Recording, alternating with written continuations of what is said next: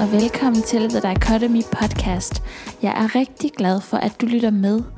The Dichotomy er en livsstilspodcast, hvor vi snakker psykologi, spiritualitet, kropsbillede, human design, entreprenørskab og andre livsstilsagtige emner.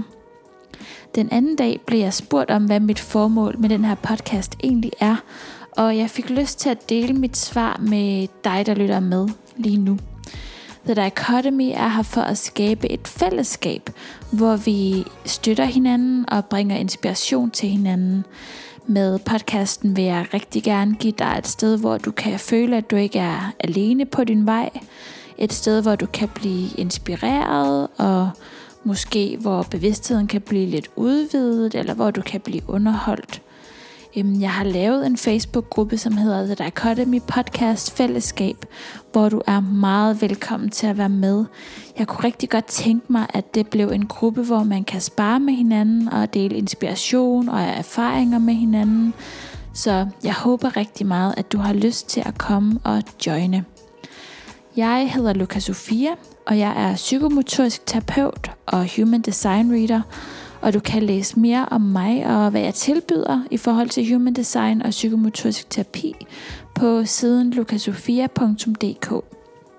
Hvis du har lyst, må du også meget gerne komme og sige hej på Instagram, hvor jeg hedder Luca Sofia. Jeg elsker simpelthen at høre fra dig, der lytter med, fordi det er lidt specielt det der med at sidde med en mikrofon og tale ud i det blå. Så det er så rart at ligesom få sat ansigter på og ligesom connecte med dig, der lytter med. Det sætter jeg stor pris på. Så hvis du skulle få lyst til at sige hej, så kom endelig og sig hej. Sig mere end hej, meget gerne. I dag taler jeg med Line Rømer. Line Rømer er super inspirerende, og det siger jeg nok egentlig om alle mine gæster, fordi jeg er meget heldig med at have rigtig inspirerende gæster. Men jeg synes, der er noget helt særligt over Line. Der er et eller andet magisk ved hende.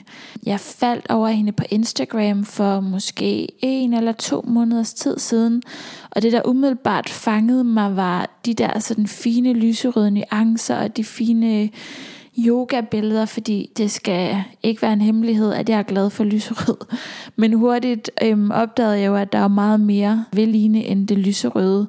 Faktisk er det et meget, meget smukt, nuanceret billede af det at være menneske og følge ligesom den vej Line går i forhold til at udfolde sig som selvstændig yogalærer og de ups and downs og betragtninger, som Line hun deler, er meget inspirerende. Og du kan finde hende på Instagram som Line Rømer, og du kan også se på hendes hjemmeside, lineromer.dk, hvad hun tilbyder i forhold til yogahold og workshops. Hun har rigtig meget spændende på programmet.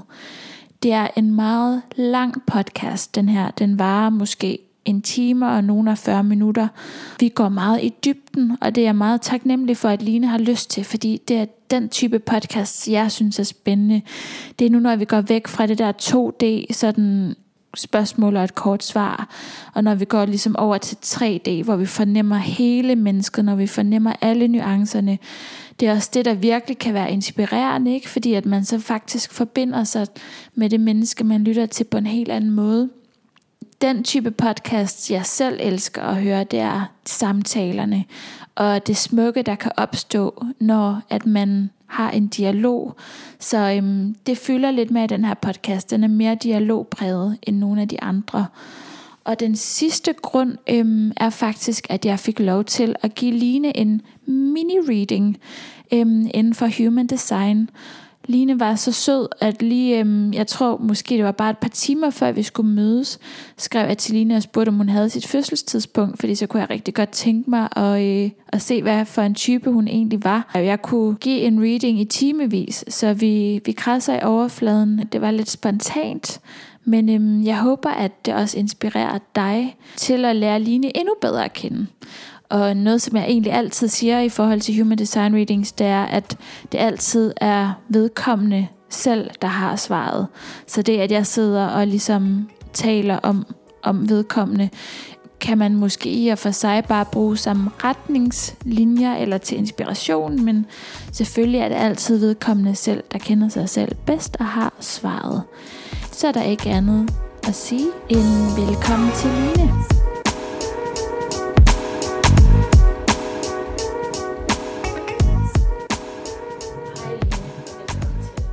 Hej, tak. Jeg er rigtig glad for at se dig. I lige måde. Vi har jo lige siddet og talt lidt om, hvad vi kunne tænke os skulle være intentionen for den her podcast. Har du lyst til at sætte nogle ord på, hvad det egentlig var, vi nåede frem til? Ja, jeg satte mig jo ned og lige kommet ind ad døren her hos dig, og så tog jeg et tebrev, sådan et yogi-te-brev. Og på den, der står der jo altid sådan en lille visdom. Og visdommen på min er, be proud of who you are. Og det grinede vi lidt af, fordi jeg fortalte, at sådan temaet for mine yogaklasser i den her måned er meget sådan noget med at ture og stå i din egen power, og ture og stå ved dig selv, og ture og reagere på det, du mærker. Så jeg føler virkelig, at universet fortæller os på en eller anden måde, at der skal være et bestemt tema og en intention. Og det vi kom frem til, det var, at intentionen måske skulle være at ture at stå ved den vi er i dag, og tale ud fra den sandhed vi føler i dag. Og hvorfor vi lige sagde at det skulle være i dag, var fordi vi blev enige om, at den man er i dag kan jo godt være anderledes fra den man er i morgen. Og det er okay at synes en ting i dag, og så finde ud af nogle andre ting og synes noget andet i morgen. Lige præcis.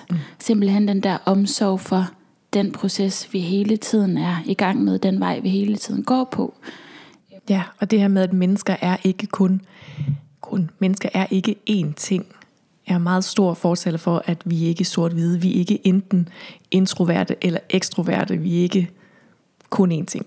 Vi er mange forskellige ting, og det ændrer sig hele tiden. Og det er så dejligt at kunne omfavne det og være i det. Så enig. Ja.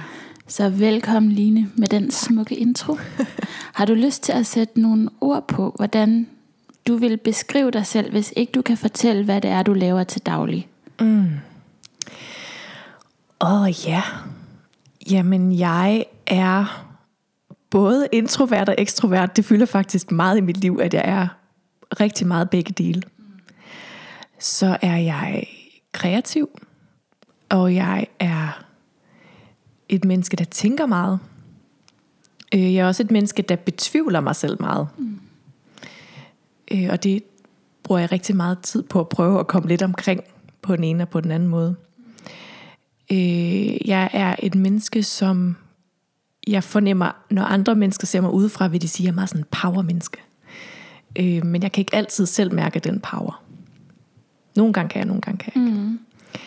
Så ja, det tror jeg sådan lidt, det er jo lige overfladen af, hvem jeg er. Det er jo et stort spørgsmål. Det er et kæmpe spørgsmål. Det er faktisk sådan et, hvor hvis jeg blev spurgt det, så ville jeg bare sidde med åben mund og polypper og sådan, det ved jeg ikke. Ja, det var også min første indskydelse. Jeg tænker, det fungerer ikke godt i en podcast. Jeg synes, du klarede det rigtig, rigtig godt. Og selvom at det måske er få sætninger, så stikker det jo egentlig ret dybt alligevel, det du fik formidlet.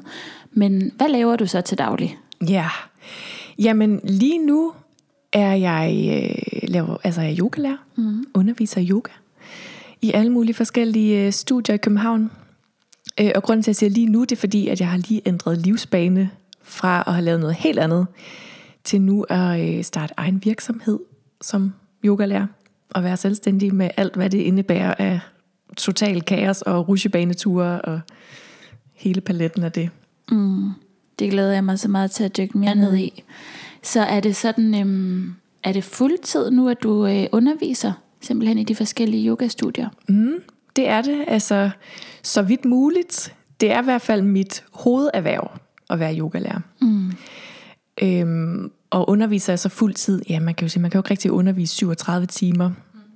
Men jeg underviser så meget, som jeg har lyst til, og så meget, som jeg har mulighed for. Så i min verden er det vel fuldtid. Ja, det er jo noget, man ikke måske opererer med på samme måde, når man er selvstændig, ikke? Men hvordan er du endt her? Ikke lige min stue, men hvordan har din vej været? Jeg kunne faktisk godt tænke mig at gå helt tilbage, hvis du gider. Jeg kunne godt tænke mig at høre om din barndom. Er det Esbjerg, du voksede op i? Ja, hvis du vil starte helt fra, hvem var Line, da hun var lille? Wow. Jamen, Line, da hun var lille... Altså, jeg er vokset op i en meget sådan klassisk, tryg familie. 4 børn, mor og far. Altid været sammen. Har guldbryllup lige om lidt. Og taget den klassiske vej gennem folkeskolen og til gymnasie og så videre på universitetet. Og egentlig har haft en meget tryg og meget glad barndom. Gode rammer, gode forældre, gode søskende. Og selvfølgelig har der været nogle bump på vejen. Altså, jeg synes, det var svært at gå i folkeskole. Det var lang tid at skulle være i folkeskole, synes jeg. Og jeg synes også, det var svært. Jeg har sådan lidt sådan et barndomstraume, der handler om at gå i børnehave, for eksempel. Okay. Jeg havde det. Ja. Det var det. Jeg kan slet ikke sætte ord på, hvor ubeskriveligt rædselsfuldt jeg synes, det var at gå i børnehave. Ja. Hvad var det ved det, du havde? Jeg tror, jeg har tænkt meget over det i mit voksenliv. Jeg tror, det bunder i netop det her med at komme fra noget meget trygt. Jeg har ligesom altid haft 4 søskende og mor og far. Der var bare happy days selvfølgelig derhjemme, ikke? Og jeg gik ikke i vuggestue. Vi havde en dagplejemor, der gik derhjemme og passede på mig og min yngste storebror. Og så tror jeg simpelthen, det her med at blive revet væk fra det og skulle være i en børnehave, det tror jeg virkelig ikke, jeg var klar på. Altså det var helt vildt for mig ikke at skulle være derhjemme. Så det var det her med at være et sted, jeg ikke synes var trygt og hjemligt. Og være et sted, hvor jeg følte, at de voksne slet ikke forstod mig. Og være et sted, hvor jeg følte, at der ikke var plads til mine følelser. For jeg var selvfølgelig utrolig ked af det. Og fik rigtig meget skæld ud for at være ked af det. Er det rigtigt? Ja. Sådan tag dig sammen, eller stop nu med at spørge, hvad klokken er. Agtigt, ikke? Ja. Så det har jo også lidt... Jeg ved ikke, om man kan sige, det har fulgt mig. Min mor, hun lytter til den her podcast, og hun bliver vildt ked af det, når hun hører det her. Fordi det er jo morens smerte, at ens barn har været ked af det. Ja. Men den følelse fra børnehaven der, den kan jeg faktisk godt genkalde mig op gennem mit voksenliv. Altså, den følelse af, at jeg føler noget nu, der sker noget inde i mig nu, og det er der ikke plads til i den situation, jeg er i nu. Så jeg er nødt til at pakke det væk, eller? Jeg er nødt til at pakke det væk. Og hvis jeg skal have krise over det, så må jeg gå hjem og have en krise over det. Agtigt, ikke? Ja, sådan lidt en form for skammekrogsagtig følelse omkring det, eller hvordan jeg går hjem, hvor ingen kan se mig, og gemmer mig væk med det. Ja, og også sådan en indsigt, eller jeg ved ikke, om det er en indsigt, det kan jo også være, det er det er en falsk historie, jeg fortæller mig selv, men at det ikke er okay at have følelser lige nu. Altså for eksempel på en arbejdsplads. Ja. Så det har ligesom fulgt mig lidt. Men derudover vil jeg sige, at jeg har haft en meget, meget tryg og glad barndom, og har været et barn også med mange følelser. Sådan, jeg havde meget hjemve, og jeg kunne bekymre mig om de mærkeligste ting. Altså, jeg kunne bekymre mig om det nu regnede nok. For eksempel, ikke? Jeg kunne gå ned og spørge min mor, har det regnet nok i den her måned, mor? Ikke? Altså, sådan for landbruget eller naturen? Eller? Ja, fordi altså, jeg ved ikke, det er jo et barns sind, ikke? Så en katastrofe er svær at ligesom helt få sin hjerne omkring. Men jeg var i hvert fald klar over, at der kunne ske noget meget skidt, hvis det ikke regnede nok. Ikke? Altså, helt sort. Og også, altså, og det tror jeg, der er mange børn, der har haft det der med sådan nogle helt bestemte, nærmest nogle tvangstankeritualer-agtigt, man skulle have, inden man kunne gå i seng. Ikke? Altså sådan, min mor og min far skulle være gået op i seng, før jeg kunne sove, og de skulle have sagt godnat til mig 2 gange, før jeg kunne sove. Og ikke? Ja. Men det er jo også klart, at du måske har haft et ekstra brug for tryghed, hvis din dagligdag har været utryg i børnehaven for eksempel. Men var det også sådan i folkeskolen? Havde du det også sådan, at du ikke havde lyst til at være der? Nej, folkeskolen, det var faktisk fint, sådan som jeg husker det. Altså jeg synes jo, folkeskolen er jo benhård på den måde, at man skal jo lære at omgås virkelig mange børn, og man skal lære at omgås virkelig mange børn, som er utrolig forskellige for en, og som man ikke nødvendigvis svinger med alle sammen, ikke? Jeg tror, jeg var heldig i folkeskolen, fordi jeg var sådan ret stærk i mit fundament, og jeg vidste godt, hvad jeg ville være med på, og hvad jeg ikke ville være med på. Så jeg kunne godt sige fra. Men jeg har altid gået i nogle folkeskoleklasser, som var mega kaos. Altså sådan, hvor det var ikke meget støj, og det var ikke fordi man lærte så super meget, fordi det var der måske ikke lige rammer for. Og også nogle klasser, hvor det ikke var okay at være dygtig. Altså man skulle ikke række hånden for meget op, fordi så var man godt nok en taber, ikke? Var det også sådan noget, du stødte på? At du egentlig havde nogle kompetencer, som du skulle skjule lidt, eller stod du ved dem, eller hvordan var det? Jeg tror, jeg lavede ligesom mit hjemmearbejde, og jeg synes, det var egentlig var okay sjovt, når vi skulle lave stile og sådan lave nogle sjove projekter. Men sådan noget med at række hånden op, det stoppede jeg med. Altså jeg sagde simpelthen ikke et kvæk til sidst, fordi at så var man ligesom ikke med i fællesskabet. Og det tror jeg egentlig er valsen. Det var jo et valg for mig selv. Det skadede ikke nogen. Måske var det irriterende for læreren, ikke? Men sådan for fællesskabet, så var det jo okay. Så længe jeg ligesom så tog ansvar for min egen læring, og det måtte jeg jo så gøre, ikke? Ja. Så gik du på gymnasiet? Så gik jeg på gymnasiet. Det var en kæmpe fest. Ja. Det elskede jeg. Og var vildt sjovt. Det var jo bare Beverly Hills. Så sådan Esbjerg edition. Den gad jeg godt at se. Ja, lidt mindre glamourøs.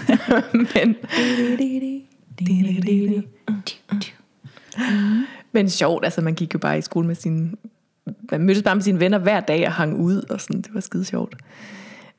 Og det var en fed oplevelse. Godt lige at gå i gymme. Og så lavede jeg klassikeren, arbejde et år, ud at rejse, og så videre på uni, hvor jeg læste en kommunikationsbachelor. Og var på udveksling et semester i London, mødte en fyr, klassisk, blev kæreste med ham.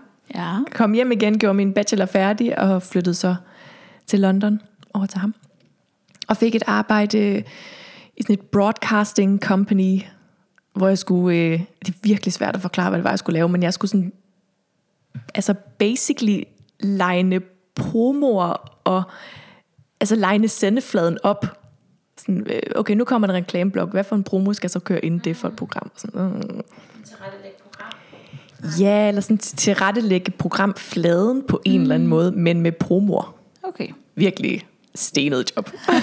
Det var virkelig underligt. Det var virkelig et mærkeligt job. Men det var jo fint nok, så kunne jeg jo være derovre og være sammen med ham og være i London, og det var vildt sjovt.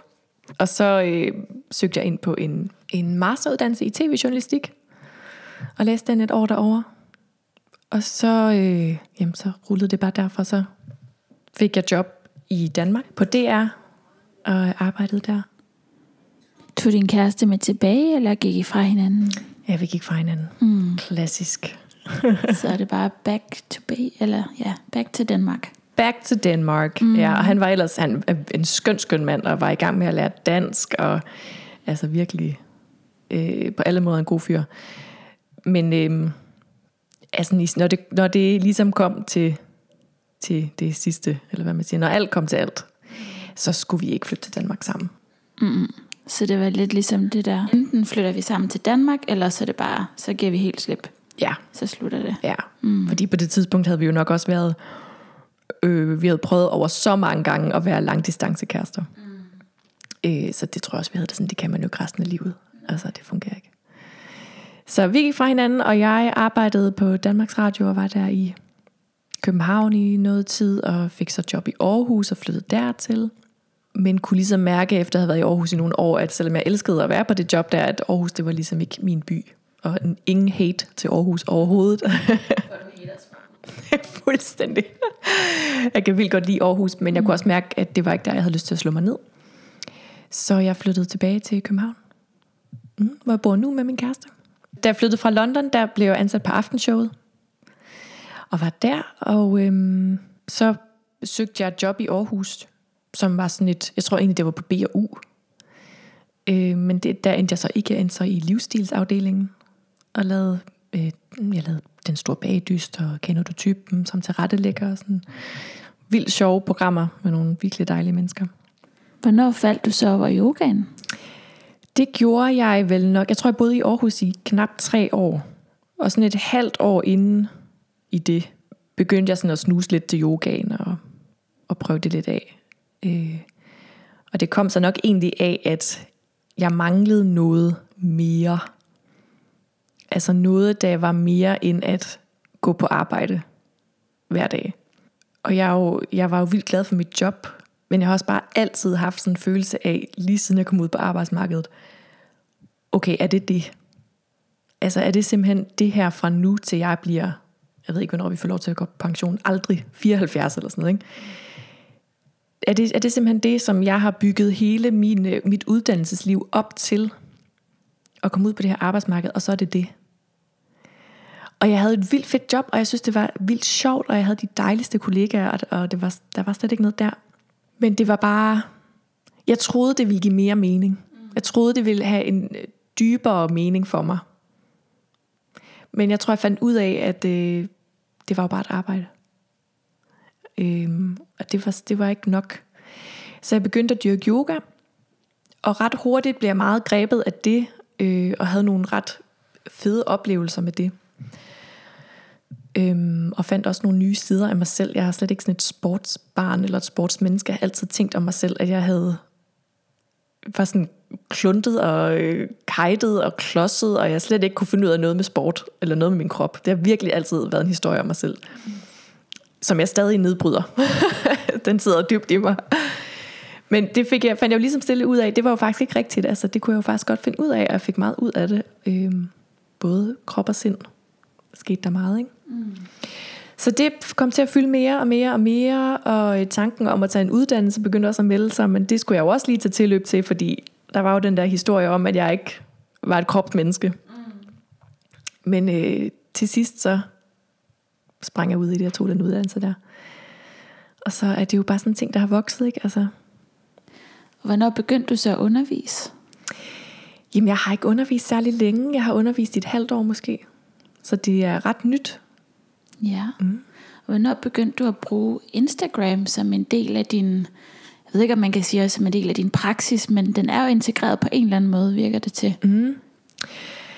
Jamen jeg er jo sådan en gammel bloggerpige. Okay. Ja, jeg havde en blog da jeg gik på uni sammen med en veninde. Ja. Og derigennem også Instagram. Så jeg har været vant til at bruge det sådan rimelig jævnligt. Jeg skal lige stoppe dig der og spørge, hvad det var for en blog, hvad den handlede om. Oh god. Ud med det. Nej. Stå ved dig selv. Man kan ikke finde den mere. Yes. Man skal ikke gå. Jo, det må man godt. Nej, det var den hed SUS, som var sådan et take på SOS, men vi var på SU. Og så blev det til SUS. Ikke? Det var fedt. Og så havde jeg den sammen med min veninde Katarina. Og så handlede det jo egentlig om tøj og byture og ugens op og ned og alt muligt mellem himmel og jord, ikke? Sådan vores liv i start 20'erne der, ikke? Ja. Det er jo meget anderledes fra der, hvor jeg er i dag. Altså, hvor det forbrug fyldte virkelig meget. Gik den bare sådan i sig selv igen så, eller hvad? Nej, vi kørte den faktisk i virkelig mange år. Jeg kørte den også, da jeg flyttede til London. Der kørte vi den også sammen, så på et eller andet tidspunkt, så splitter vi op. Så jeg overtager bloggen, og Katarina, hun laver sin egen blog. Og hun madblogger nu på Beetroot Bakery. Virkelig, virkelig fed madblog.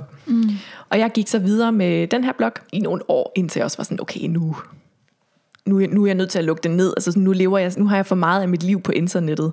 Ikke sådan bare arkivmæssigt, men også sådan, nu er mig og min kæreste lige ude at gå en tur. Alting handler om, hvor han skal tage et billede hen. Ja. Altså jeg blev helt vanvittig til sidst. Jeg følte virkelig, at jeg levede ikke særlig meget i nuet, men super meget hele tiden i fremtiden, og hvad skal jeg poste, og der var også den der kommentar. Og igen en linse nærmest også, at man hele tiden har det der sådan bird's eye view, eller hvad det hedder med, hvad kan bruges her, eller hvad er et godt billede her. Eller? Ja, lige præcis. Jeg var virkelig to mennesker, ikke? Altså internet-line, og så real-life-line. Og det fik jeg bare spagt af til sidst, og var nødt til at lukke den ned. Og det giver også meget god mening i forhold til yogaen, ikke? Som jo var meget sådan noget med at søge hen mod nuet, og prøve at være til stede, og ikke hele tiden være alle mulige andre steder. Så deraf kommer Instagram, og jeg har haft med derfra, og mange af dem, der er på min Instagram, nu er jo også folk, der har fulgt med fra bloggen, ikke? Og derfor har jeg jo også sådan et lidt svært forhold til Instagram, fordi jeg jo både synes, det er glansbillede, og det er også sådan et ikke-værende til stede værktøj, og jeg er storslem til at sidde og scrolle på Instagram, ikke? Så jeg har det sådan lidt dualistisk forhold til det. Det er faktisk et af mine spørgsmål. Ja. Altså dit forhold til det. Ja, fordi Ja, lige præcis. Det kan jo være et helt fantastisk værktøj, hvor man kan skabe community, fællesskab, budskaber. Og samtidig så inspirerer det egentlig meget til, at man forlader sig selv lidt, eller at man ligesom får det der blik på sig selv udefra, eller selv objektificerer sig, eller bliver fuldstændig lost i en anden persons verden. Så det er godt nok tricky at navigere i. Helt vildt. Hvordan er dit forhold til det nu, så sammenlignet med, hvordan det var dengang, hvor du bare fik spat og tænkte, Jamen, jeg tror faktisk, det er værre nu, egentlig. Fordi jeg synes måske især de sidste sådan 2-3 år, er Instagram jo virkelig blevet kæmpe. Altså det er nummer 1 sociale medie for rigtig mange mennesker. Ikke meget mere end Facebook er. Og dengang var det jo slet ikke så stort. Altså for måske 5 år siden. Så det fylder mere i mit liv. Og det er et medie, jeg tager meget stilling til og tænker meget over. Og det er også et medie, der kan påvirke mig rigtig meget. Især hvis man er inden for yoga-verdenen, så er det jo simpelthen bare platformen. For sammenligning. Yes, det er bare flade maver, og det er fleksible kroppe på palmestrande, og jeg skal komme efter dig, ikke? Altså, og det kan man jo ikke leve op til. Jeg kan i hvert fald ikke leve op til det. Og jeg prøver at blive meget bevidst om, at det skal jeg heller ikke. Så ja, det er et svært medie. Altså fordi på den ene side, så jo, det er et glansbilledmedie, og jeg prøver at til en vis grad at poste lidt den anden vej, og prøver at give lidt nogle tanker, og prøver at skrive lidt om nogle ting, jeg kæmper med, eller prøver at skabe et rum for, hey, det er okay ikke at have det perfekt hele tiden. Det er sådan den ene side af det, men på den anden side, så er Instagram jo også bare et glansbilledmedie. Så der er også en side af mig, der har det sådan, jamen man kan trække i den anden retning til en vis grænse. Men der er også et punkt, hvor man er måske nødt til at acceptere, jamen hvad er det for et medie? Og hvad er det folk kommer derfor? Fordi jeg ved jo godt, hvis jeg lægger et eller andet virkelig grimt billede op, det gider folk ikke at kigge på. Altså ærligt, det gør de ikke. De gider heller ikke selv at kigge på. Så det er virkelig en fin linje, altså at lægge noget op, der er ægte og pænt. Ja, det handler bare så meget om det visuelle, ikke? Og et eller andet sted om æstetikken. Ja, så det er jo også sådan, hvordan man på en måde lidt spiller med på det. Som i T-brevet sagde, står man virkelig ved sig selv og ved alle nuancerne, og hvordan kan man ligesom få de her nuancer med, så vidt muligt.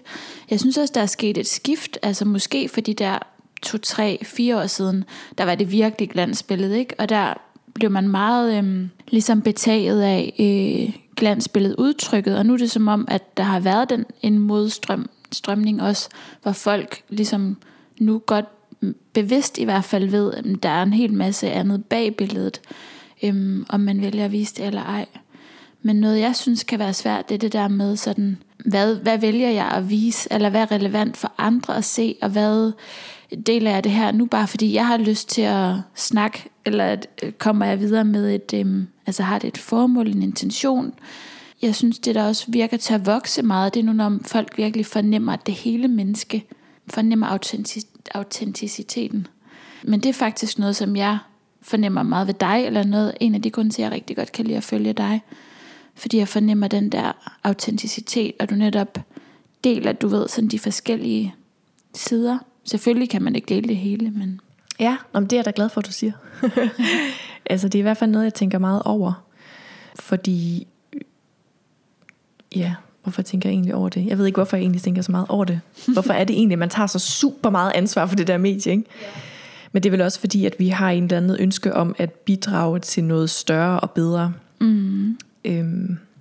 Fordi selvom det der er fristende at bare for mig at lave en video af en hovedstand, og så lige i det splitsekund, den bare sidder der lige tager et random, og så redigerer det helt vildt og lægger det op. Ikke? Ja. Sådan, se, så er det bare sådan lige random Tuesday, just hanging out. Ikke sådan, nej. Men det gør jeg mig umage for. Jeg ved ikke, om det altid lykkes. Men det er min intention, at der skal være noget, at man skal få noget ud af at følge med. Jeg kunne også sagtens lægge billeder op af, nu drikker jeg en smoothie, eller Og fred være med, at det er folk, der gør det er helt okay. Og det kunne jeg også sagtens selv gøre, men det prøver jeg at vælge ikke at gøre. For at putte noget ud, der har lidt mere en eller anden form for take-away til den, der nu læser det. Ja, det har jeg også lagt mærke til, at du skriver, hvis du formidler et eller andet, og til sidst, jeg tror bare, det måske var i går eller i forgårs, du så skrev, jeg ved ikke rigtig, hvad den her takeaway skal være, men hvis der skal være noget, du ved, sådan at det virker til, at du har den der intention om at slutte en krølle på, sådan at folk, de går fra den post med et eller andet budskab. Ja, krøller og sløjfer det er en meget stor del af mit liv, vil jeg sige, i alt, hvad jeg laver, også i yogaen. Der er meget vigtigt for mig, at der er en krølle og en sløjfe. Noget, man kan tage med hjem, noget, der har et forsøg på at skabe en eller anden mening. Et eller andet, du kan tage med hjem og tænke over, hvis du har lyst. Men jeg vil også sige, i sagens natur, tror jeg, det er meget, meget naturligt at tænke over, hvad det er, man laver på det medie, fordi der ligger jo, uanset hvordan man vender og drejer det, ligger der et ydre blik, som jeg har refereret til flere gange, det der med, at man ser sig selv udefra. Det vil jo komme helt automatisk, når man lægger billeder op af sig selv, når man ligesom står frem med noget, fordi man også får feedback fra andre, og man ligesom på den måde bliver spejlet lidt af omgivelserne, frem for hvis man bare går med sig selv, er i sig selv, og ligesom bare...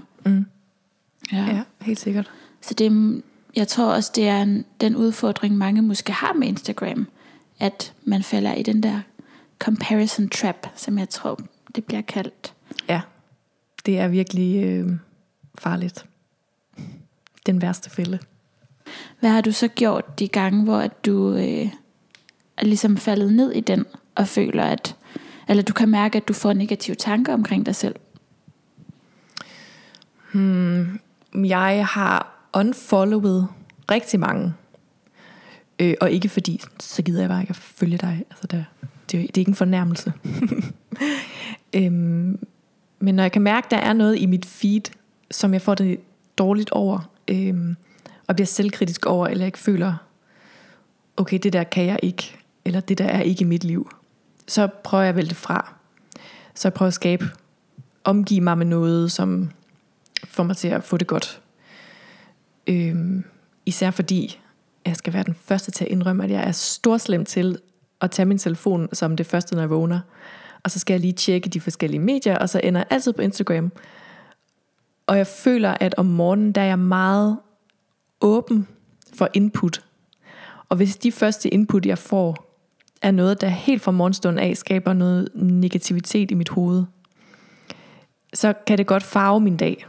Så det vil jeg gerne prøve at arbejde mig udenom, ved at vælge de ting fra, som skaber de der ting og de der tanker. Og så prøver jeg også helt generelt at arbejde meget med, negative tanker, hvad er det? Hvordan kan jeg acceptere, at de er der? Og hjælpe mig selv med at komme videre. Og hvad er en tanke overhovedet? Altså, fordi jeg jo i virkeligheden meget tror på, at en tanke er bare en tanke. Altså, du behøver ikke at gå i dybden med den. Du behøver ikke at undersøge den. Og hvis den her tanke hænger sammen med en følelse, det behøver du heller ikke nødvendigvis gå ind i. Du kan godt bare acceptere, at det er der, og så se, om du kan lade det fare. Så det prøver jeg også at arbejde lidt med, at når jeg får en eller anden tanke, og jeg får det dårligt, jeg accepterer, at tanken er der. Jeg accepterer, at følelsen er her. Jeg behøver ikke gå ind i det. Så simpelthen bare ligesom, jeg kan ikke huske, hvem det var, der sagde det, men lidt som under meditation, hvor man bare ser tankerne som skyer, der passerer forbi, uden at identificere sig for meget. Lige præcis. Ja, lige præcis. Altså det der med, at man kan sidde i en situation, kan sidde på sofaen og have det super godt. Og det er en dejlig lørdag aften, alt er fint, så kigger du på din telefon, du får øje på et eller andet. Der er ikke sket noget. Det eneste, der er sket, det er, at der er poppet en eller anden tanke eller en følelse op i dig, og så kan det ødelægge hele din aften. Men der er ikke sket noget. Fra det ene sekund til det andet, så kan din aften være ødelagt, ikke? Simpelthen fordi der kommer en tanke eller en følelse. Så det prøver jeg virkelig at arbejde med. Ikke at få det til at ske. Altså ikke lade de der tanker og følelser ødelægge alting. Og det er ikke altid, det lykkes. Nogle gange så kan jeg slet ikke give slip på den der følelse igen, og så har jeg bare brug for at ligge i min sofa og føle den der følelse, og bare have det så nedtur. Og det er også helt okay. Det er også noget, som jeg kommer til at komme lidt ind på, for jeg har fået lov til at kigge dit human design. Og der lagde jeg også mærke til noget om følelser, som vi kan snakke om. Men ikke endnu. For du helt nøjeren.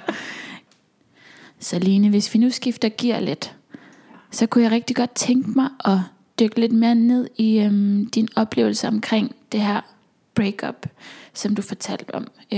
Det her afsluttende forhold.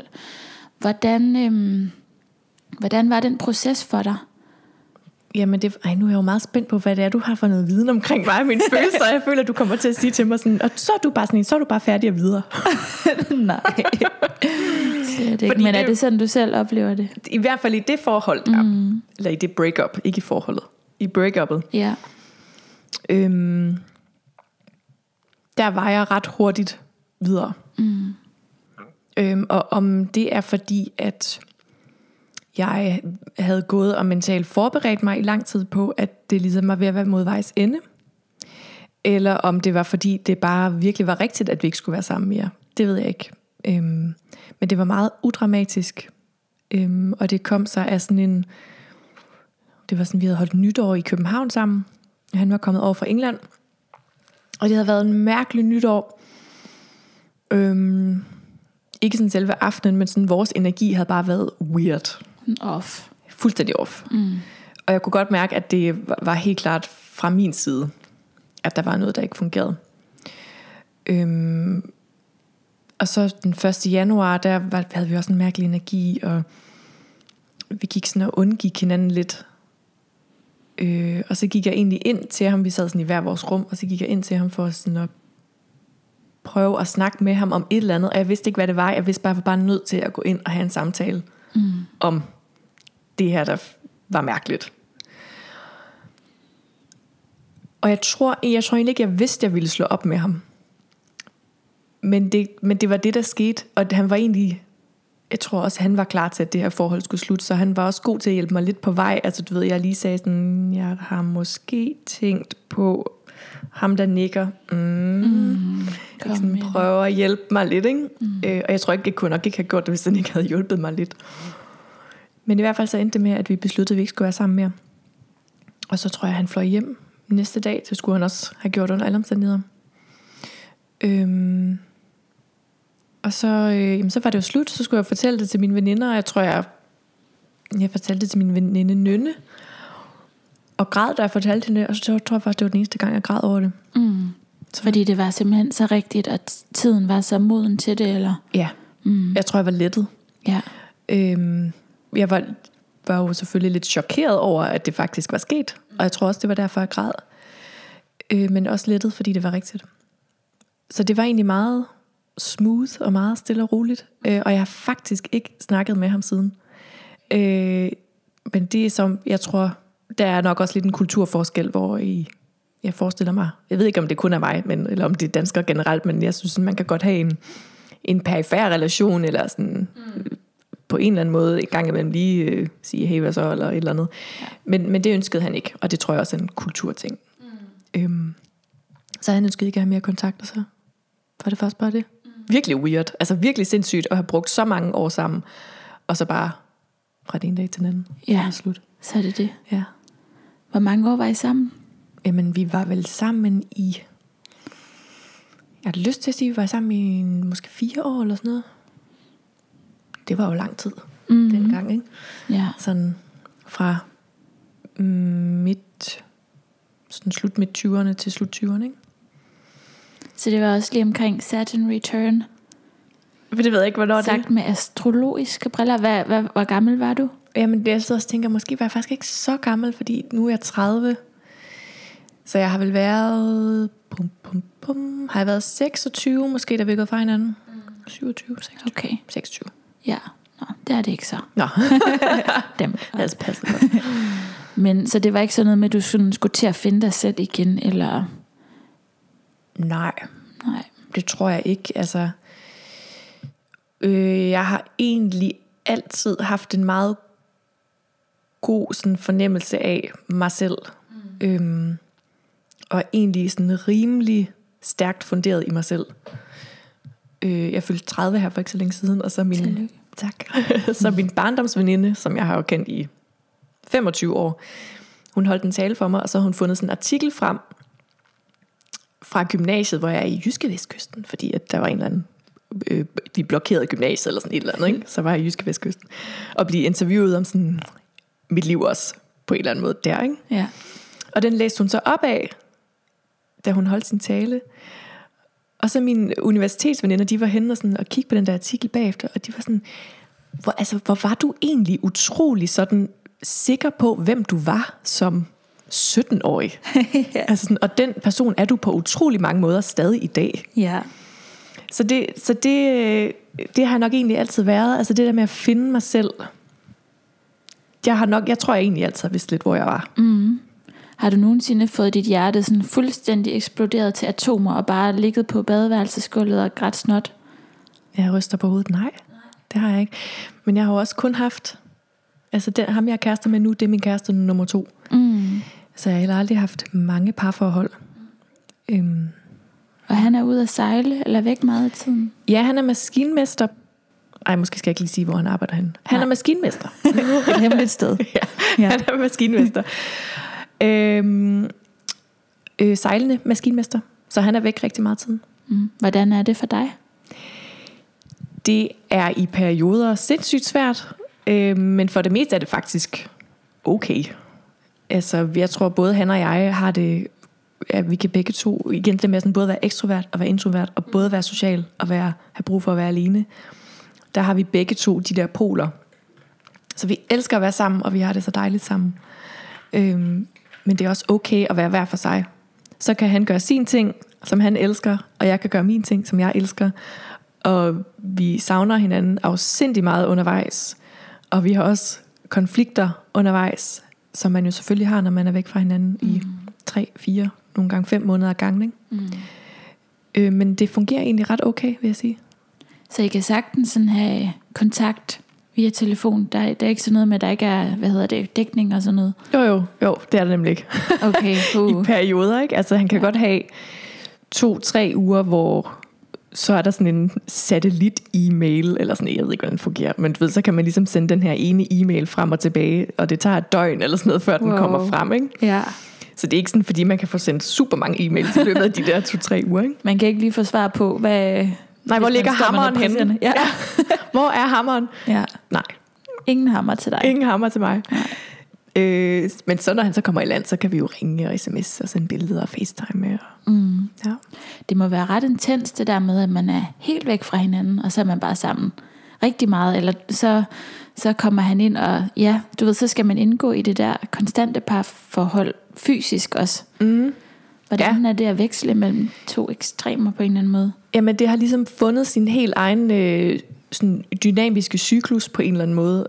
Som, det er jo meget sådan noget med, så kommer han hjem, så vi er helt ekstatiske og vildt glade, og vi har det bare som om vi er helt nyforelskede. Og så kommer der lettere, så kommer man ligesom over den bakke, og kommer hen til en eller anden konflikt, som hedder, hey, jeg var jo lige vant til at være alene, og hey, det var jeg også. Ikke sådan, hvor man bliver lidt irriteret på hinanden, og det er sådan lidt, nu skal jeg også lige have lidt space. Så har vi altid, det er sådan helt standard, så kommer der en eller anden konflikt ud af det. Ja. Og så kommer man over det, og så finder det ligesom sådan sit leje. Ja. Og det er jo super godt at vide det der med, okay, vi mærker den her fuldstændig fantastiske intensitet. Jeg kan ikke snakke i dag. Og så kan vi også godt forvente, at vi ligesom lige skal afstemme, eller at der kommer nogle gnidninger, og så kan det finde til ro. Ja, præcis. Hvad vil du sige har været den største udfordring i dit liv? Den største udfordring i mit liv, det er nok sådan noget med at styre mit pleaser-gen. Og turde sige fra. Apropos det der med at stå ved den man er, ikke? Det har jeg skulle øve mig i. Jeg vil meget nødigt have, at folk bliver ked af det. Nu har vi også lige siddet lige før, havde lige en metasnak, du og jeg, om det der med, jeg sagde, jeg synes det var noget mærkeligt, noget jeg fik sagt om min barndom og min skole, og hvad nu hvis folk synes det er åndssvagt, og du var sådan, hallo, Brøns, du skulle stå ved det du mente, ikke? At du siger det, fordi du mener det. Ja, det er også rigtigt. Altså, så det ligger virkelig i mig, det der pleaser-gen. Og det skal jeg fortsat arbejde på. Men jeg bliver bedre, og jeg bliver bedre. Og nogle af de situationer, hvor jeg er mest stolt af mig selv, det er også, når jeg har sagt fra. Altså, så får jeg virkelig optur over mig selv. Ja, fordi det er så svært. Altså det kan virkelig være svært at sige nej. Nu tænker jeg igen på dit human design. Både fordi, at du er manifesting generator, som du har så meget at levere, du har så meget at give, og det ved du. Så det at så kunne sige, nej, men jeg vælger ikke at levere det her til dig, du ved, det kan være svært i sig selv. Det kan også, der ligger også, du har det, der hedder et interpersonligt karma. Så det vil sige, at du faktisk, igen med human design briller, det er ikke sandheden. Men så handler den her inkarnation om faktisk at guide og hjælpe andre.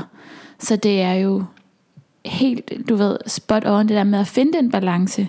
Fordi det er jo heller ikke forkert, du ved. Jeg tror også godt, vi kan have en tendens til at, jeg skal bare slet ikke være pleaser, eller jeg tror, det er det der med, når det går over ens egne grænser, når man gør noget, der ikke er rigtigt for en. Så er det vigtigt at lade være, ikke? Men samtidig er det jo meget smukt, det der med gerne vil, du ved, go the extra mile, eller hvad man nu skal sige for andre. Ja, helt klart. Altså det er virkelig sandt, det du siger. Altså der er en stor forskel på at have et ønske om at bruge det, jeg kan, og den jeg er, på en positiv måde, for at gøre noget godt for andre. Og så er der også en forskel, der ligesom hedder, hvornår gør jeg noget kun for at gøre dig glad, og jeg går på kompromis med mig selv. Lige præcis. Og det er den sidste situation, som er farlig, og det er det, jeg tænker er pleaser. Ja, jamen det har du så ret i. Det er der, hvor ens energi bare kan blive så lille og udslugt, og man bare, kan virkelig ende med at sidde og tænke, hvad fuck er meningen med det hele? Ja, jamen præcis. Altså det er jo, jeg har oplevet nogle af de der situationer, hvor jeg helt klart har skulle sige fra, men jeg har været nødt til at gå igennem en proces, der hedder at sige ja. Gå hjem, apropos det der med ikke at vise følelserne, ikke? Gå hjem, have kæmpe krise over det, græde over det, for så at kunne gå tilbage og sige, vil det være nej tak? Ja. Det er så vildt, du siger det, fordi du beskriver så meget, hvordan processen er for en manifesting generator også. Jeg bliver ved med at putte det der ind. Men det gør jeg med ind i lige om lidt. Men hvad vil du sige, din største sejr har været indtil nu? Ja, min største sejr. Jeg har gået sådan og tænkt lidt over det, fordi du lige skrev det til mig sådan i en sidebemærkning. Det er jo virkelig svært. Jeg synes, det er... Jeg ved ikke, om det er en sejr, men jeg er vildt stolt af det, jeg har gjort nu. Jo, jeg tror faktisk helt generelt, at mine største sejre, det er det der med, når jeg siger nej og siger fra. Jeg har prøvet, da jeg skulle flytte til København, der fik jeg nogle jobtilbud, som var så langt ude, og så meget på kompromis med alt, hvad jeg stod for. Hvor jeg ligesom fik sagt ja, hjem og tude, og så var jeg nødt til at gå tilbage og sige, det kan jeg simpelthen ikke det her. Ja. Og jeg var så stolt af mig selv. Sejt. Altså fordi det virkelig bare, det var så upraktisk, at jeg sagde nej til det. Al sådan logik sagde, det er du faktisk nødt til at sige ja til det her, men jeg kunne bare ikke over mit liv sige ja. Så det var jeg så stolt over.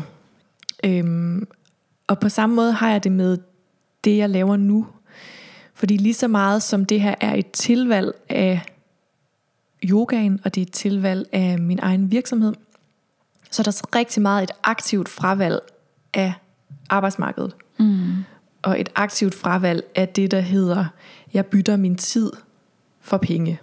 Den aftale kan jeg lige nu simpelthen ikke se mig selv i. Så det er jeg også rigtig stolt af, at jeg har fundet ud af, og at jeg ligesom har turet at vende ryggen. Og om jeg så kan blive ved med at vende det ryggen, det ved jeg jo ikke, fordi det er jo også en upraktisk løsning, ikke at få et fast beløb ind på sin lønkonto hver måned, som jeg jo har været vant til i mange år. Men det føles så rigtigt, og så dejligt, og så perfekt. Så det er jeg også vildt stolt af. Det er også en sejr for mig, ligesom at vende det ryggen. Ja, og derfor lykkes det også, tænker jeg. Fordi det føles på den måde, og du har hjertet med i det, som du har. Ja. Så hvordan ser din hverdag ud? Og hvordan ser din hverdag ud nu? Og hvordan er din drømme for din virksomhed, din praksis? Jamen, min hverdag i starten, da jeg åbnede min virksomhed, var meget sådan, nu gør jeg bare ligesom jeg gjorde, da jeg gik på arbejde. Du ved, står op 7:00, sætter mig ind foran computeren, begynder at arbejde 9:00, lukker computeren 16:30-agtigt, ikke? Ja. Fordi det var jo, jeg var også meget artig, ikke? Pligtopfyldende. Så det var jo sådan, man gør. Og så gik det noget tid, hvor jeg fandt ud af, nej, det der jo faktisk er fedt ved at være selvstændig, der jeg må jo helt selv bestemme, hvordan jeg vil arbejde, og hvornår jeg vil arbejde. Så nu er min hverdag meget mere sådan, har jeg lyst til at tage en yogaklasse i dag? Ja, det gør jeg. Og så kan det godt være, at jeg så cykler hjem og stener et afsnit af True Blood, eller Bagdysten, eller et eller andet, ikke? Ja. Og så får jeg måske lyst til at arbejde lidt på mine yogaklasser, eller læse op omkring noget, jeg måske interesserer mig for. Eller cykle hen og hænge ud med nogle venner, eller et eller andet. Og så som regel, så underviser jeg jo de fleste dage. Så det er noget med at lave noget undervisning, og så hjem igen. Jeg er meget en hjemmefødning. Jeg elsker at være hjemme. En hjemmefødning? Ja, hedder det ikke det? Jeg fik bare sådan en hjemmefødsel på mit indre blik. Det lyder dejligt. Eller er en hjemmefødning sådan noget med at vende tilbage til der, hvor man er vokset op? Som en laks. Jeg er et hjemmemenneske. Ja, jeg er helt med på, hvad du mener. Ja. Så jeg elsker at være hjemme. Jeg elsker at nusse, og jeg har altid alle mulige små projekter. Og så skal jeg lige strikke en sweater, eller jeg skal lige prøve at lave kombucha, og lige nu er jeg i gang med at fermentere miso, og du ved sådan. Ja, det er så spændende. Ja. Fedt. Også bare det der med, jeg se noget, der sådan opstår mellem ens hænder. Helt vildt. Ja. Virkelig sådan en lo-fi proces, ikke? Men den kommer på Instagram. Oh yes. Selvfølgelig. Oh yes, det kan du tro. om et år, det tager et år at lave miso. Okay. Så det er virkelig sådan en stay tuned. Hvad er det egentlig? Det er fermenterede sojabønner, som bliver til sådan en paste, som giver sådan en umami-smag i virkeligheden. Som er jo godt, jeg er vegetar, og det der med at få umami i sin mad, det kan godt være, det er svært. Så den giver en lidt mere dybere smag. Lækkert. Og så laver den også, det er også misoen, der laver tamari. Ja. Sådan en soja-agtig. Ja, den er glutenfri. Ja. Så det er min hverdag. Den er meget, meget chill og meget stille og rolig, men jeg kan vildt godt lide det. Ja. Og jeg prøver også stadig at blive bedre i til det der med at omfavne, hvor fleksibel min hverdag faktisk kan være nu. Så jeg ikke bare sådan går i det der work mode med, at jeg tror, jeg skal gøre en hel masse ting. Ja. Fordi det er det, jeg altid har gjort. Sådan ud fra lidt den der lidt lag mentality, eller den der sådan, jeg skal skynde mig, eller der er ild under rumpetten på en eller anden måde. Ja. Ja, og hvis jeg ikke sidder ved min computer hele dagen, så skal jeg have dårlig samvittighed, fordi så arbejder jeg jo ikke hårdt nok. Og som min mor også sagde, fordi sådan de første par uger, der var hun sådan, nu skal du ikke få stress, vel? Altså sådan, hvad er det, du har gang i? Ja. Sådan, nu skal du lige huske, at grunden til, at du også valgte at gøre det her, var jo, så du kunne få lidt mere ro og fred og lidt mere stille liv. Nå ja, det er rigtigt. Skulle jeg måske lige slappe lidt af, ikke? Ja, flot, fordi den sidder jo bare så, du ved, ingrained i os. Det der med, hvordan man er et rigtigt menneske. Ja. Hvordan man får penge. Og jamen præcis, ikke? Og min niece, som er hun 8, og som er meget klog. Altså, vi sad og spiste aftensmad med hende her en anden dag, og så siger hun sådan til mig, men Fasterline, det handler jo egentlig også bare om at finde ud af, hvad det er, man gerne vil, og hvad man har lyst til, og så bare gøre det. Nå. Ja. Så sandt, som det er sagt. Why are you so smart? Ja, hold nu op. Det var spot on. Ja. Hvordan drømmer du så om, at din bæk skal udvikle sig? Jeg drømmer faktisk ikke så stort. Eller jo, for mig er det jo stort, men jeg drømmer ikke om, at den bare skal vækste, og at det skal blive til en kæde af mine egne yogastudier, eller at det skal blive en kæmpe franchise. Overhovedet faktisk. Jeg drømmer om, min største drøm, det er at kunne lave det her og betale mine regninger. Det er basically det, jeg gerne vil. Ikke? Sådan helt lavpraktisk. Jeg er selvfølgelig alle mulige sådan, på et andet plan drømme. Ikke? Jo. Men sådan helt lavpraktisk, så er det bare der, jeg gerne vil have min virksomhed hen. Og jeg siger bare, men det er jo svært nok i sig selv. Ikke? Fordi guderne skal vide, at det ikke er godt betalt at være yogalærer. Så drømmen er at kunne betale mine regninger på en måde, hvor at jeg også har en god hverdag. Så jeg ikke kommer til at sige, okay, men jeg kan faktisk godt betale mine regninger, hvis jeg underviser 15 klasser om ugen. Det er jo ikke bæredygtigt, som min kollega sagde til mig her den anden dag. Det er jo ikke en bæredygtig livsstil, og det er det virkelig ikke. Så det er det, der er drømmen for mig. Ja, simpelthen at kunne bære sig selv, og kunne bære det liv, du gerne vil leve. Ja, altså leve af det, jeg elsker at lave. Og jeg elsker at undervise yoga. Ja. Jeg nyder det så meget, og det er på mange måder sammenføringen af alt det, jeg kan, og alt det, jeg er. Fordi det er kreativt, og det er noget, hvor jeg får lov til, som du siger, forhåbentlig at hjælpe nogen. Og det at hjælpe kan sagtens være, jeg gik herind og var lidt træt og lidt nedtrykt, og nu går jeg herfra og har det bare 5% bedre.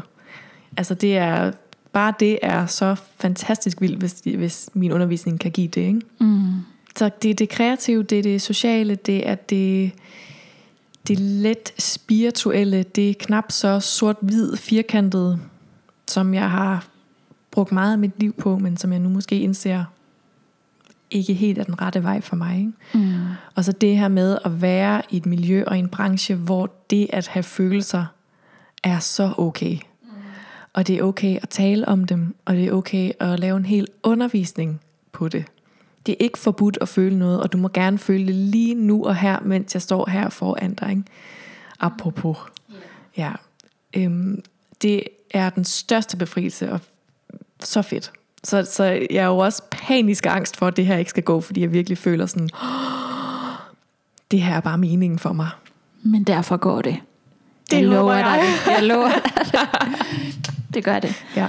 Men hvordan kan det være, at det lige præcis er yogaen? Er der noget omkring det her med at integrere det kropslige, som fylder for dig? Det er altså på et personligt plan er det jo. Overordnet kan man jo sige, at det med at integrere krop og sind, det er jo i virkeligheden det, der sker, ikke? At det i sidste ende fører til, at vi får det meget bedre. Så jeg kan ikke rigtig skille bevægelserne fra alt det andet, der også er yoga, ikke? Måden vi behandler hinanden på, måden vi taler om os selv på, måden vi behandler vores tanker på. Det hænger ligesom sammen det hele, ikke? Ja. Så det er den helhed, der har vendt noget for mig, og der har givet mig noget. Og det er jo det, jeg rigtig gerne på en eller anden måde vil give videre, ikke? Og jeg håber, at det bare lykkes 1 ud af 1000 gange, men ja. Ja, og det der sådan for at binde sløjfe, som vi talte om tidligere, som at du startede med at sige, at, eller i hvert fald i noget af dit liv, du sagde, at du følte ikke, at du var sådan en sportstype, eller en, der kunne noget med din krop, eller... Ja. Så det her med, at nu fylder det faktisk så meget, altså den integration og den anerkendelse af, det er slet ikke skilt i første omgang. Det hænger jo sammen, uanset om vi anerkender det eller ej, men når vi går ind og arbejder med sammenhængen, så kan der ske magi. Ja, lige præcis, at de 2 ting hænger sammen. Og bare det sådan at opdage, at jeg har en krop. Ikke bare en krop, som jeg kigger på i et spejl, og har en eller anden holdning til. Men jeg også har en krop, der mærkes på en bestemt måde, og en krop, der kan alt muligt. Og en krop, som spejler mine følelser og mine tanker. Bare den kæmpe indsigt det er at finde ud af, at alt det har jeg, og alt det sker. Altså, det har været helt vildt for mig. Og ikke fordi det er mig, der skal sidde og riffe. Jeg bliver bare så inspireret af det, du siger.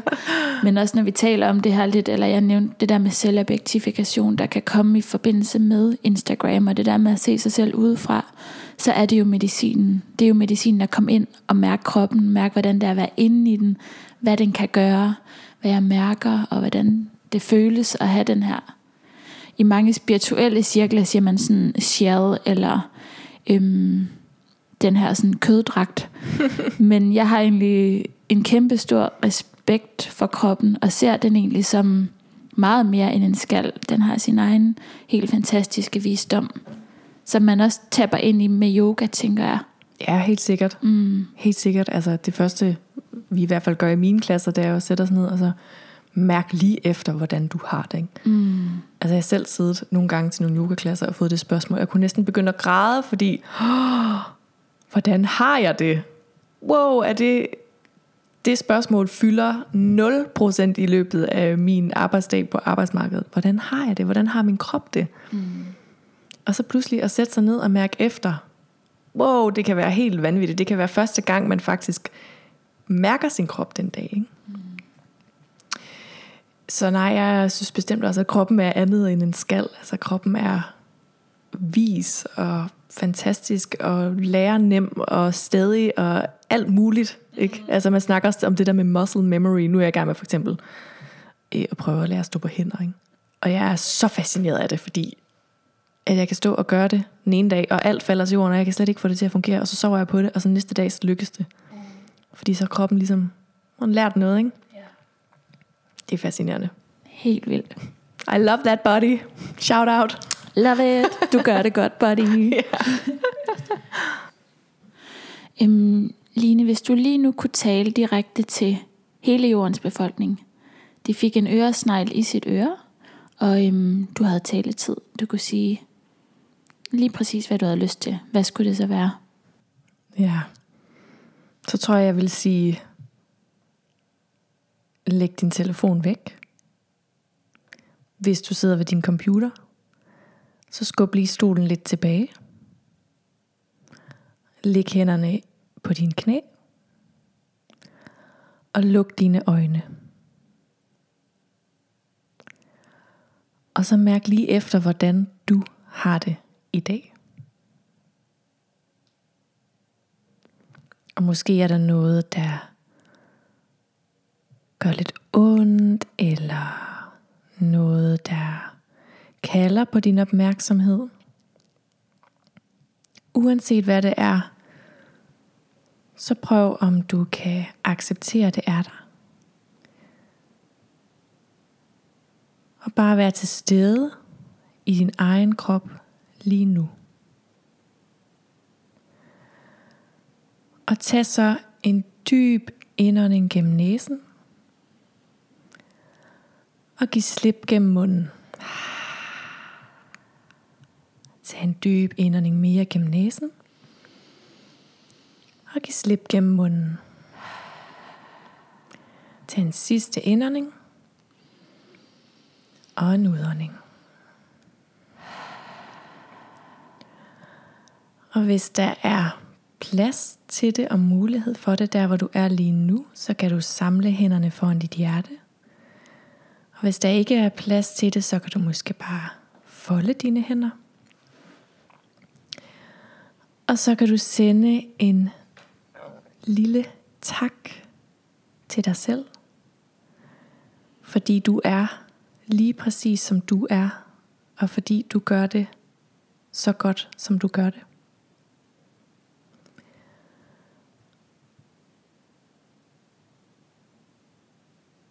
Og så kan du give slip på dine hænder igen, og blink dine øjne åbne, og så kan du fortsætte med din dag. Jeg tror, at hvis vi fik tid til at trække vejret lidt så vil rigtig meget føles bare 0,01% bedre. Og det er en vigtig 0,01%. Meget. Det er utroligt så meget ro, man kan få, når man tager kontakt til, ja, som du gjorde her. Ja, lige præcis. Lige præcis som du siger. Altså, tag kontakt. Tak for det. Det var rigtig dejligt. Jeg glæder mig helt vildt meget til at prøve en af dine klasser. Du skal være så velkommen. Tak. Tusind tak, fordi du var med. Det har været sådan en fornøjelse at få lov til at dykke lidt ned i dit univers. Ej, men selv tak. Tak fordi jeg måtte komme. Og var jeg bare glad for, at vi satte den der intention om, at jeg kan ikke engang huske, hvordan det lød længere, men det der med at give sig selv lov til at være det, man er i dag. Lige præcis. Jeg føler virkelig, at jeg har bare bløttet ud med alt muligt i mit liv og mine tanker, og sagt alt muligt, jeg tror ikke, jeg nødvendigvis har sagt højt før. Det er en kæmpe gave. Jeg er så taknemmelig, og jeg er fuld af beundring også for, at du gør det, fordi det er jo ikke nødvendigvis let. Det ved vi alle. Så fantastisk dejligt. Så taknemmelig. Ej, men altså, det er mig, der er taknemmelig. Det var så fedt at være med. Tak. Så Line, hvor kan man finde dig henne? Og hvad har du på programmet i den nærmeste fremtid? Man kan finde mig på min hjemmeside, linerømer.dk, hvor man kan finde mit ugeskema. Og sådan hvad jeg ellers render og laver. Jeg underviser både i Soul Fitness og i Mind and Body Lab og i Largo og så der hedder Made to Move, og der kommer mere på programmet forhåbentlig snart. Og så laver jeg et forløb til januar, som bliver sådan et 8 ugers yoga og meditationsforløb, hvor vi bare sådan går i dybden og laver et sådan fedt sammenhængende flow, så man kan komme i 8 uger en gang om ugen og mærke en forandring og mærke en fremgang, både sådan i sind, men selvfølgelig også i krop. Og det glæder mig bare helt meget til at sætte i søen. Det bliver kun for 10 personer, så det bliver sådan intimt og lækkert. Ja. Hvad med Instagram? Instagram, der hedder jeg også Line Rømer. Så følg endelig med der. Jeg har også en Facebook-side, som hedder Yoga ved Line Rømer. Der kan man også følge med. Så kig endelig forbi og kom med på en yogaklasse. Der er også gratis prøvetimer de fleste steder, hvis man gerne vil lige se det an. Tusind tak, fordi du lyttede med. Jeg håber, at du tager rigtig god hånd om dig selv, fordi jeg tror meget på, at vores fornemmeste opgave, det er at elske os selv så meget, vi overhovedet kan, og på den måde har vi plads, overskud, lyst til at sprede kærlighed videre til andre. Ha' det så dejligt, og hej då!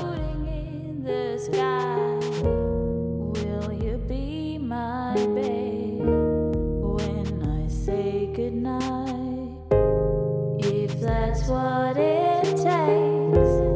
I won't pull the brakes. I'll put on my smile. I'm worth your while.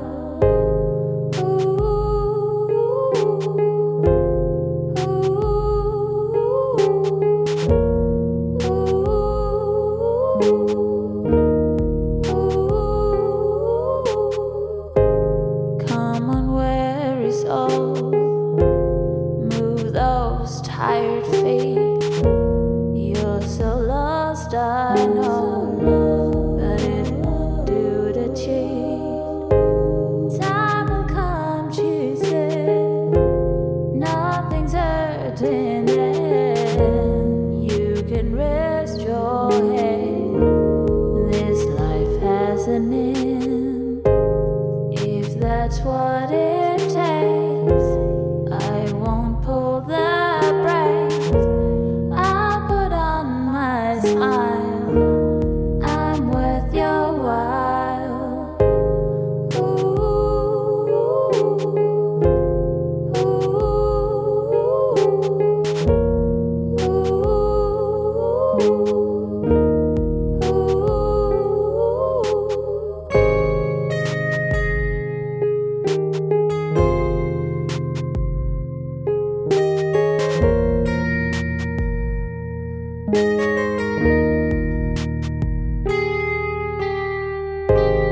If that's what it takes.